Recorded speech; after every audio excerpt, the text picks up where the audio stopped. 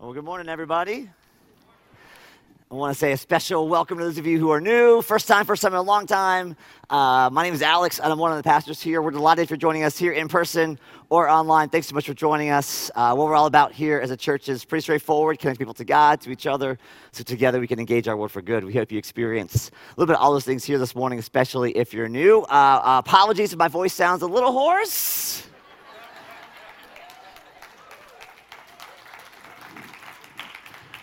I might have been shrieking and squealing like a middle school girl last night for an unhealthy amount of time. Actually, one of my middle school daughters actually had 12 middle school girls in our house. So there actually was middle school girls shrieking happening, and I was just trying to match pitch with them. That's all I was just trying to do. This is last week of a series called Fractured. If you're just joining us, what we've been talking about is, of all the things that Christians say are true about the world, one of the most obvious things that is true is that the world is not as it should be. It's broken, right? Whether that's the situation in Ukraine that's been unfolding over the last several weeks. Come, Lord Jesus, have mercy on the people of Ukraine, we pray. And they're amazing, aren't they? Just watching what the Lord's doing there, and people, it's incredible. To the racial incident here in Chatham County, to the people who've done you wrong over the course of your own life, to the wrongs that each of us has done along the way that we regret or feel shame over. A few things are more obvious that something's wrong with the world, and we should be able to talk about that pretty openly, honestly, but it's hard for us, right? For one thing, it's just none of us likes to admit that there's something wrong with us or that we've contributed to the fracturing in the world. We started this series 3 weeks ago, and I think the only ones left coming are the ones who haven't been here for the last 2 weeks. So thanks for skipping the last couple of weeks and being here on Sunday accidentally. We appreciate you coming out.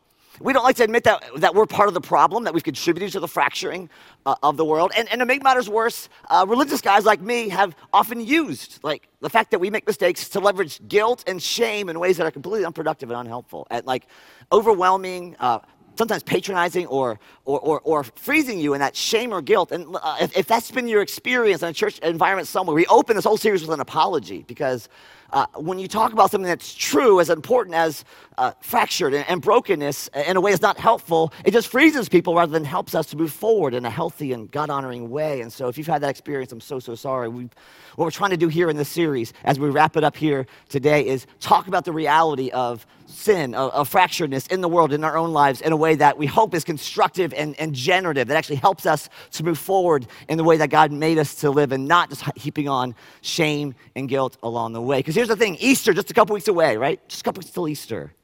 And part of the problem is this, if you don't understand the problem Easter is solving, it's hard to know the joy of Easter.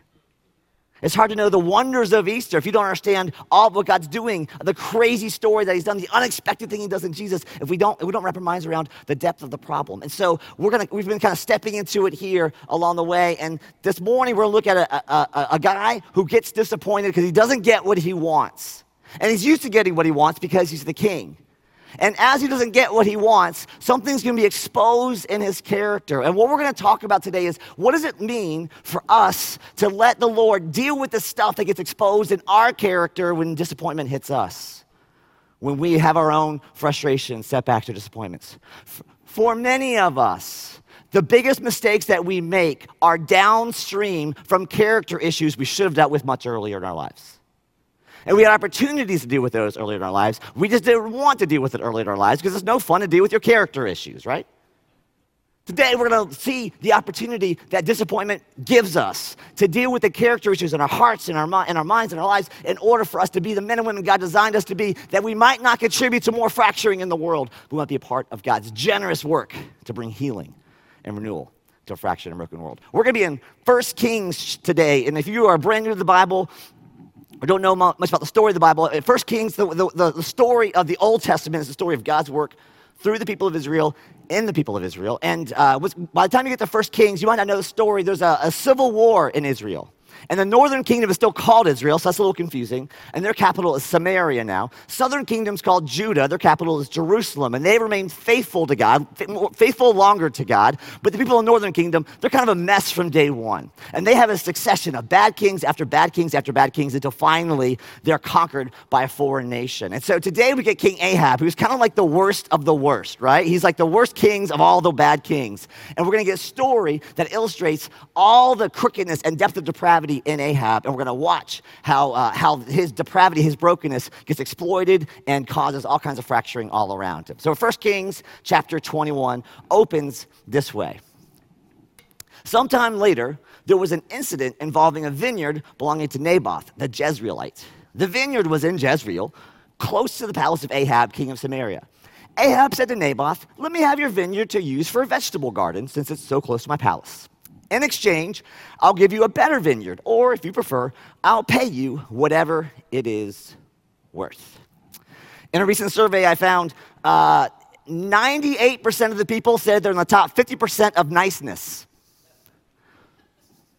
98% of the people said they're in the top 50% of niceness. In case you're wondering, it's mathematically impossible. We have a tendency to overestimate how wonderful we are.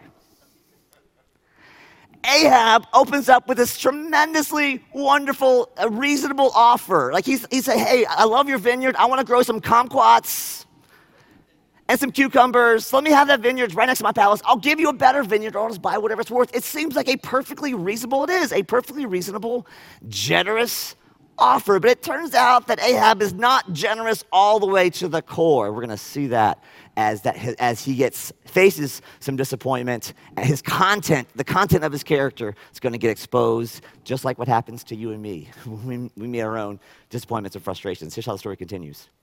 But Naboth replied, "The Lord forbid that I should give you the inheritance of my ancestors."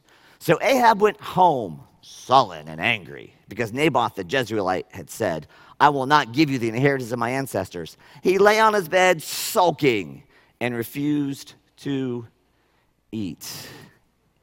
In this whole passage, the name of the Lord is only going to be referenced one time. King Ahab's not going to name the Lord at all, not going to look to the Lord at all. Only Naboth is the one that's going to name the Lord. He says, "The Lord forbid that I give you the inheritance of my ancestors." Okay, so remember, ancient times, these are all these families are all based on agriculture, farming, cattle. Like land is a big whomping deal, right? It gets passed along from generation to generation. It's part of your identity. You're a people of the land. Everyone's a people of the land, right? And so someone in my small group sort of just said that the king underestimates what the land actually means to Naboth. It's not just financial, right? It's the family land. It's where they've been for generations. It's the security blanket for him and for his family for generations to come. And so he refuses the reasonable, generous offer from the king. And what King Ahab does is he pouts, whines, sulks, right? Sullen and angry, lays on his bed, sulking. He refuses to eat. How many of you have ever had a toddler in your life? Do you recognize this behavior? This is a total toddler behavior. I'm not going to eat. I'm going to go on a hunger strike because I'm not getting what I want. When I was a kid, I had a number of character issues my poor parents had to deal with me. Too many to list here now. But one of them was I was a terrible sore loser. Anything. Soccer, sorry, Uno, chess, crossword puzzles, duck, duck, goose. I lost anything. I pouted, I whined, I sulked. Now, this was a little bit of a surprise to people who would meet me or get to know me, because I wasn't like a super intense kid. I wasn't combative or super like ready for conflict. But man, if I lost, I melted down. I sulked and I pouted. And as much as I would have liked to have said that wasn't the real me, it was. It wasn't all of me, but it was all in there. And sometimes when I face disappointment or I lose at something, there's this little whiny kid voice that I've battled since I was about 4 years old that still wants to hijack me. The Lord's not done dealing with my character, dealing with the person who I am on the inside, all of me, and putting me back together again. Ahab opens up with a really reasonable offer. Naboth declines it, and when Ahab bumps up against this disappointment, this frustration, there's a beast in Ahab that gets unleashed, right? Now, what I want to suggest to you is that for almost all of us, there's some experience in life that we bump up against that exposes the beast, the broken sides inside you.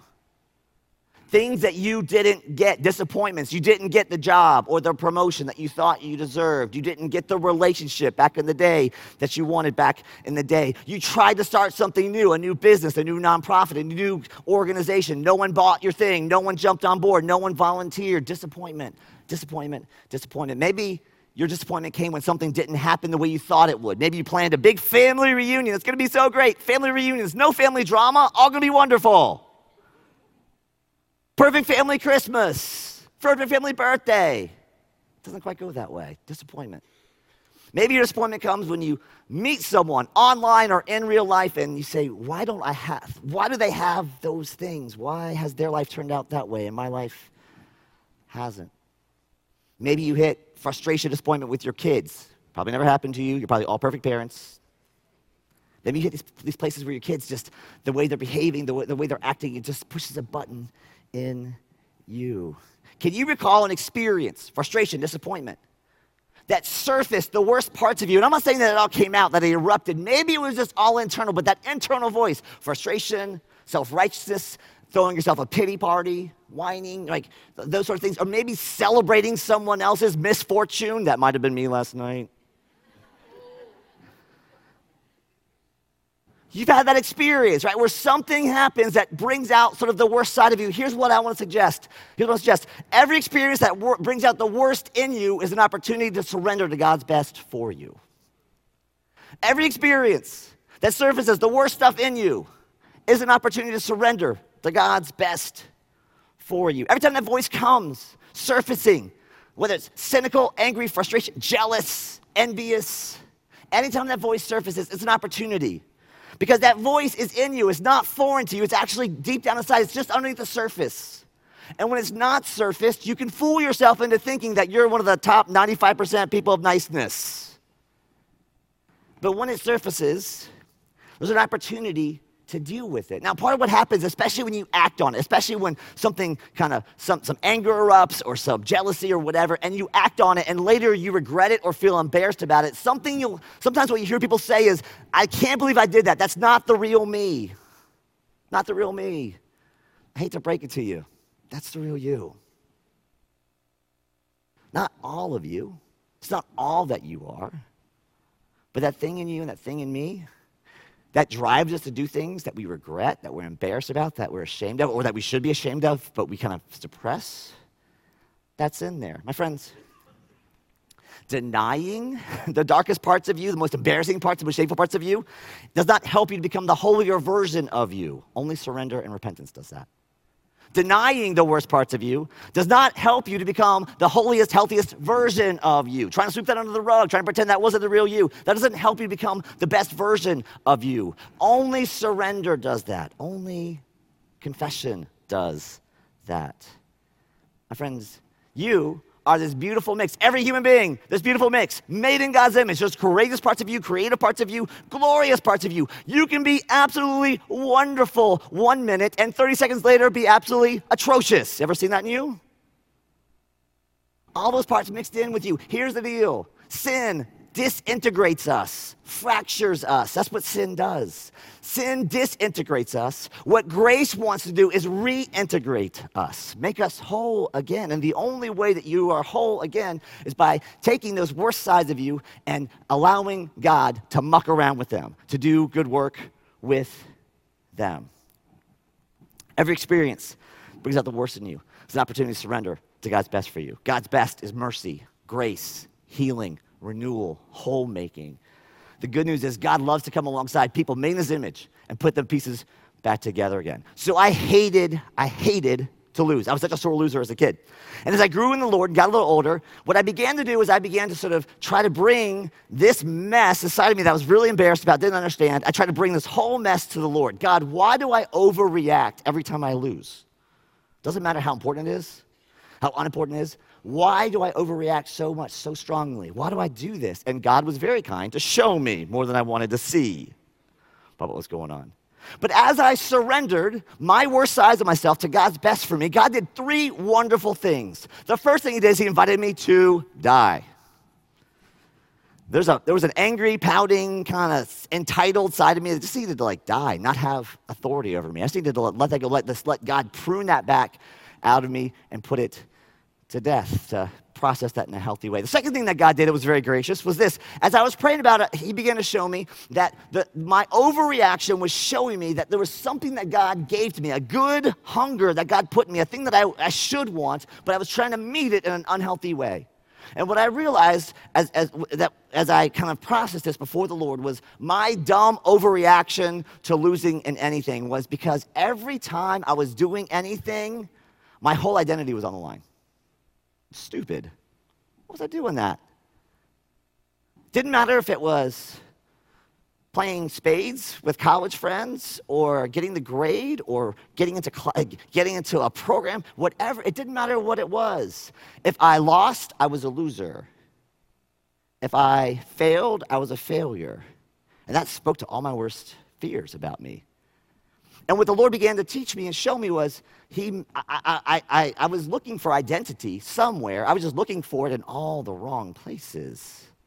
I needed a healthier, safer, more life-giving place to put my identity in. And so over time, as the Lord showed me, hey, you've got a good hunger to find your identity. You're just sort of putting all your eggs in the wrong basket. As the Lord began to show me my real name, teach me who I was, it unhooked me from my performance deciding who I was, right? It freed me from my performance being what dictated how I felt about myself. And I allowed God's name for me to be my confidence, my strength. Win or lose, I was the same in God's eyes, and that was the place of security. That was the place of rest.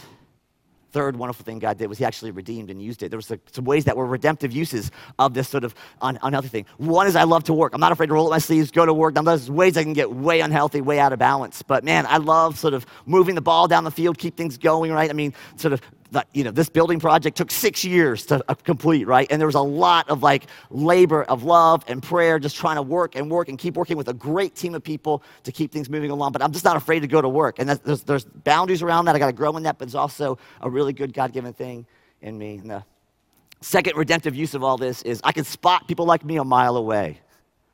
Hey, I used to be just like you. I used to find my identity, my security, my sense of worth in how I performed. Let me tell you what God's done to put me in a much stronger, deeper, healthier place. These three wonderful things God did in me as I surrendered my worst sides to him and allowed his best to speak into me, right? These three things. One, I just kind of I died to some things. Two, I began to root the things I was looking for in a deeper, stronger place. And then three, God actually redeemed it and used it in a healthy way. My friends, what would it look like? What would it look like for God to redeem your dark sides? What would it look like for God to go to work in the places where you're not the most proud of? What would it look like to see every experience of disappointment, frustration, all those worst moments to be an opportunity for you to go to the Lord to transform you at those deep, dark levels? What do you think it would look like for you? Your journey's a little different than mine. Your issues are different than mine. But the dynamic might be similar. The dynamic of saying, okay, God, here's this mess. I don't know what to do with it. I don't like it necessarily, but would you just take it and help me to figure it out? Ahab here is at his worst, has one of his worst moments. He's pouting, he's sullen, he's angry, he's toddler-like refusing to eat. And he, unfortunately, does not have the wisdom to go to the Lord with how he's doing. And secondly, unfortunately, he's got people around him who are not afraid to enter into his weakness and leverage it for their own agenda and their own purposes. Here's how the story continues. Verse 5. His wife Jezebel came in and asked him, "Why are you so sullen? Why won't you eat?" He answered her, "Because I said to Naboth the Jezreelite, 'Sell me your vineyard, or if you prefer, I'll give you another vineyard in its place.' But he said, 'I will not give you my vineyard.' Jezebel, his wife, said, 'Is this how you act as king over Israel? Get up and eat. Cheer up. I'll get you the vineyard of Naboth the Jezreelite.' So Jezebel sees her husband pouting. She comes alongside and she unleashes the beast within a little bit, right? Is this how you act as king over Israel? I'll get you that vineyard. Now the problem is this, someone needed to say to Ahab that first line. Is this how you act as king over Israel, right? Like someone needed to kind of give him a little wake-up call to not be a toddler anymore. That's actually somewhat helpful. What's not as helpful is what Jezebel does next and how she moves on to this. And part of what she's doing is she's sort of playing off this whole wonderful problem we have in our culture called entitlement. Ever heard of it? Entitlement, someone in my small group said this way, so great. Entitlement is expectations on steroids. I deserve this. You're king of Israel. You deserve the land. Don't let some commoner keep you from getting what you deserve. I'll get you what you want. She's about to do a horrible, despicable, terrible, wicked thing. We're going to look at that here in a minute, but before we get there, something we need to attend to. The flip side to every Every experience that brings out the worst in you is an opportunity to surrender to God's best for you. Here's the flip side. Every experience that brings out the worst in you is an opportunity for the worst around you to exploit you, give you bad advice, speak into your life in a way that takes you away from God, away from life-giving direction, away from the place where you can actually be a life-giving contributor to the world around you. You are vulnerable to the worst people around you in your worst moments. Studies show that in society, in a fractured, broken world, between 12 and 15% of Americans are either sociopathic, psychopathic, or narcissistic. 12 to 15% of the whole population. So if you got a family of 100 people or a school of 100 people, 1.2 to 1.5 of those people, always look out for those point people, are sociopathic, psychopathic, or narcissistic. I'm not saying that to be suspicious of people. I'm just saying we can't be naive about the fact that the world is a fractured place. Like, psychologically, deeply fractured. Ahab is pouting and sulking. There's a vacuum of Ahab's character that's going to be filled by Jezebel's wickedness. That's what happens when there's a vacuum. Jezebel's just as power hungry as Ahab is. She's just more aggressive about it. And in this culture, remember, Jezebel is queen mostly by virtue of the fact that Ahab is king. And if Ahab looks weak, he's easily overthrown. So Jezebel's very invested in Ahab not looking like a preschool toddler. She's very invested in making sure that Ahab looks strong. And so because Ahab chose poorly with wives, he's about ready to be exploited and go in a dark path that's going to fracture more and more of the world. Wait, pause here for just a minute. Can you imagine if Jezebel was a person of character? If she loved the Lord and actually loved her husband? What if she said to Ahab, is this how you act as king over Israel? Get up, go pray. Seek the Lord. Take to him all your entitlement, all your greed, all your self-righteous. Take to God all your pity party. Let's watch what God would do. Can you imagine if she said that to him? How great that would have been for him? How life-changing that would have been, not just for him, but for the whole nation of Israel. Instead, she uses his weakness to advance her agenda. And so before we go any further, here's my question for you. Do the worsts around you have power over you? Do the worsts around you have influence in your life? You are going to have friends, coworkers, colleagues, family members who do not love God, who do not love you, who are self-absorbed and don't actually have wisdom to offer you. That's just life in a fractured world. Those people are going to be in your life. The question is, do those people have influence over you? Because if they do, you might give them access to your heart at your worst possible moment, which could lead to your worst possible mistake.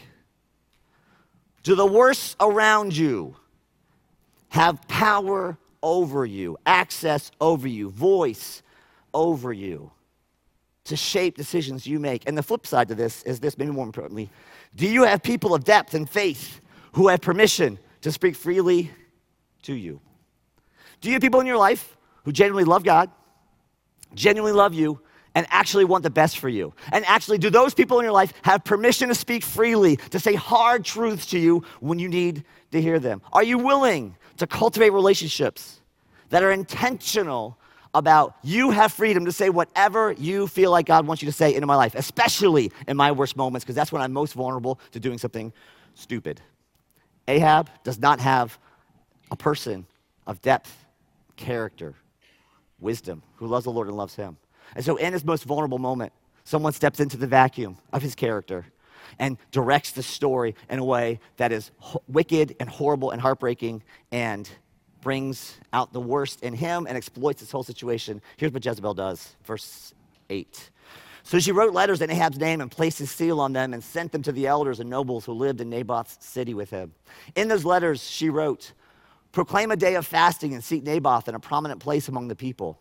But seat 2 scoundrels opposite him and have them bring charges that he has cursed both God and the king. Then take him out and stone him to death.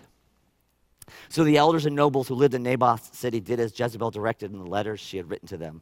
They proclaimed a fast and seated Naboth in a prominent place among the people. Then 2 scoundrels came and sat opposite him and brought charges against Naboth before the people, saying, Naboth has cursed both God and the king. So they took him outside the city and stoned him to death. Then they sent word to Jezebel, Naboth has been stoned to death. So here's the irony. Jezebel writes to the elders, proclaim a day of fasting. Do you know what fasting is supposed to be? You fast from food and water so that your appetites don't overrun you. You fast from food and water so you can focus on God. And remember how much more important God is than food or water or, I don't know, land acquisition or any kind of acquisition. Fasting always serves feasting on God, not on other people, nor on things. So this whole thing is just a ruse. So instead, what Jezebel does is they sort of use this religious practice as a cover for simply feeding more and more of their greed. And in this sort of terrible plot, she's got some accomplices, right? First, she's got the elders, right, and the nobles who are corrupt enough or scared enough to go along with it. And the letter is signed in the king's name. So maybe you're like, well, maybe the nobles don't know any better, but look who the nobles send word to after the deed is done. Who they send word to? They send word to who? Jezebel. They know this is all her deal, right? They totally know she's the one pulling the strings on this whole. Doesn't matter whose name is on the edict. Jezebel's the one pushing the buttons and making things happen. So these elders are totally bought in either for their own sake, right? They want to preserve their spot in the food chain and their place in the world, or they are just terrible people as well. And then there's the two scoundrels. There's always scoundrels around, right? There's always a couple of these other scoundrels are not smart enough to be the villain, nor are they powerful enough to be elders to declare a fast. They're just low-level, like knuckleheads who are just looking for trouble and glad to find it wherever they can, right? And to all these people, Naboth is just a pawn in their scheme, right? He's just a person to be disposed of, which is easy enough to do with a few easy lies and some crooked, wicked people. Here's how this part of the story closes, verse 15. As soon as Jezebel heard that Naboth had been stoned to death, she said to Ahab, "Get up, take possession of the vineyard of Naboth, the Jezreelite, that he refused to sell you. He's no longer alive, but dead." When Ahab heard that Naboth was dead, he got up, went down to take possession of Naboth's vineyard. And my friends, that's what happens when disappointment brings out the worst in us and we don't know how to handle it in a healthy way. And then the worst around us exploit the situation to further their own agenda, their own wickedness, and their own evilness. And perhaps one of the worst sort of signs of how far this has all gone is Ahab doesn't care how Jezebel got it, right? Because when you're throwing yourself a pity party, you don't care how your pity gets relieved, even if it costs someone else everything. And the result here is someone gets murdered to simply acquire more land.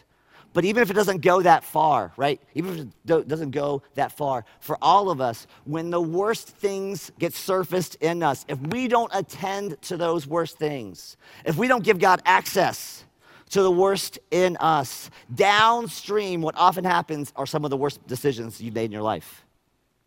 And they didn't start in the moment. It started with the character check and the opportunity you had a year earlier, 5 years earlier, a decade earlier. The best time to deal with your character issues was 10 years ago. The second best time is today, right here, right now. Best time to deal with your character issues, right, was a decade ago. Next best time, right here, right now. And so as we close this morning, I just want to close with some wildly important take-homes that just sort of gather up the things we talked about. First one is simply this.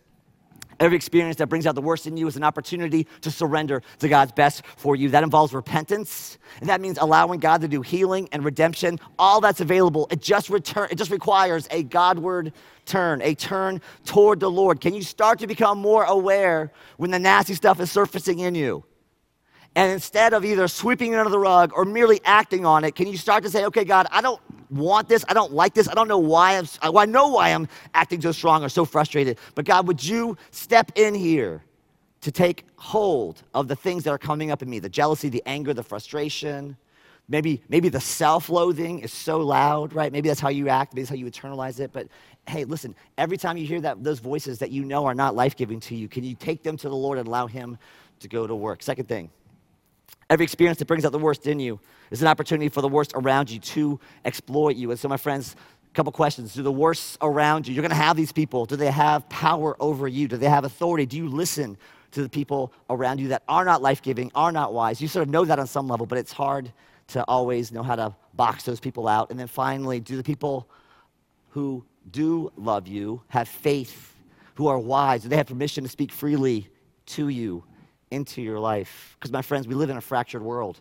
And the only way that you and I don't contribute to more fracturing is if we have whole people around us, or at least people who are a little bit more whole than us, to help us to grow and become the people God wants us to become. My prayer as we head into Easter is that we might all give God more access to more of us in deeper ways. That what we might see God do is some character work in each one of us, so that what we might do on the other side of that character work is not contribute to more and more fracturing in the world, but that we might contribute to more and more whole making in the world. This is what Jesus has come to do, right? Jesus has come to do this crazy work, taking a fractured world and putting all these pieces back together again. We're going to celebrate that with Easter in just a couple of weeks. We're going to celebrate that here in a smaller way with our experience of communion together. See, the world is a fractured place. This is just one story. Today we looked at one story of hundreds, thousands of stories just like it, of people lying, manipulating, killing to get what they want, to exploit people all that they want. And what the scriptures say is this, that in the very beginning, God created that plot of land and all plots of land. God created all things, and so they were all God's because God owned them. God created them. And then he deputizes human beings, made in his image, to be stewards of this thing that he has created. And the scriptures say that the stewards, the managers that God had deputized, give the keys away to a spiritual force that started with one great big lie. You can't trust God. And because they believed that lie, the world began to fracture and fracture and fracture. And that lie resulted not just in one death, that lie resulted in all death for all time. And so what God does is he looks down on an endlessly fractured and fracturing world, and he has compassion on it. And he puts on flesh, and he sends a whole maker, a redeemer, at atonement, at one meant, to take a thing that God made as a one whole and put the pieces back together again. Atonement is what Jesus has come to do. He does it, the high point is Easter weekend. And on the night he was betrayed, he does what Jesus is always doing, taking ordinary things, making them extraordinary. He takes ordinary bread, he fractures it and breaks it and says, this is just like my body. This is my body. Eat this in remembrance of me. Then he takes the cup. He says, this cup is my blood poured out for you, for the forgiveness of sins, for the endless fracturing that goes on and on and on and on. I'm spilling my blood to absorb all this fracturing, to put the world back together again. Drink this in remembrance of me. His friends had no idea what was going on. They were confused. The night unfolds like a nightmare. He's betrayed by one of them, arrested, crucified in one of the worst forms of torture ever invented. His friends scatter in a fog of fear, shame, heartbreak, sadness, disappointment. And then on that great third day, God raises him from the dead. And you know what Jesus is? He's whole. His body no longer fractured. He's got scars from the land of fractured, but his body is complete, never to be sick or hurt or die again. He is unbreakable.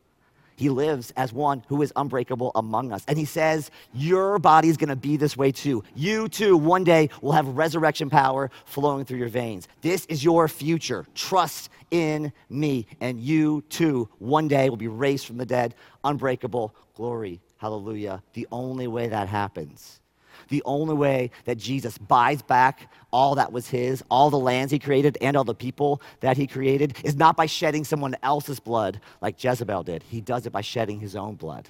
That's how reconciliation happens. That's how restoration happens. That's how reunion happens with a God who loves us. And so, my friends, you and I and every person on this planet are God's 2 times over. God created us and he's redeemed us, bought us back with his blood. And so we celebrate that with communion here this morning with people all over the globe who are worshiping the same Jesus, singing the same praises to this wonderful, wonderful Savior who stepped into a fractured world and said, I'm going to make you and all this new. We're going to move to our time of communion, and there's stations. There's 2 up front here and 2 in the back. We invite you to move to those whenever you're ready. We'll have some prayer ministers and some people to host those tables that are moving. Thanks so much, y'all, for moving to your stations. I appreciate that. So there's a number of instructions, so stick with me here. On the napkin. It's gluten-free, so if you are gluten intolerant, you are welcome to that. And the little cups, that's the standard sort of cracker. And then there's grape juice there, so everyone's invited to sort of participate at home. If you don't mind going and getting your elements, that would be fantastic.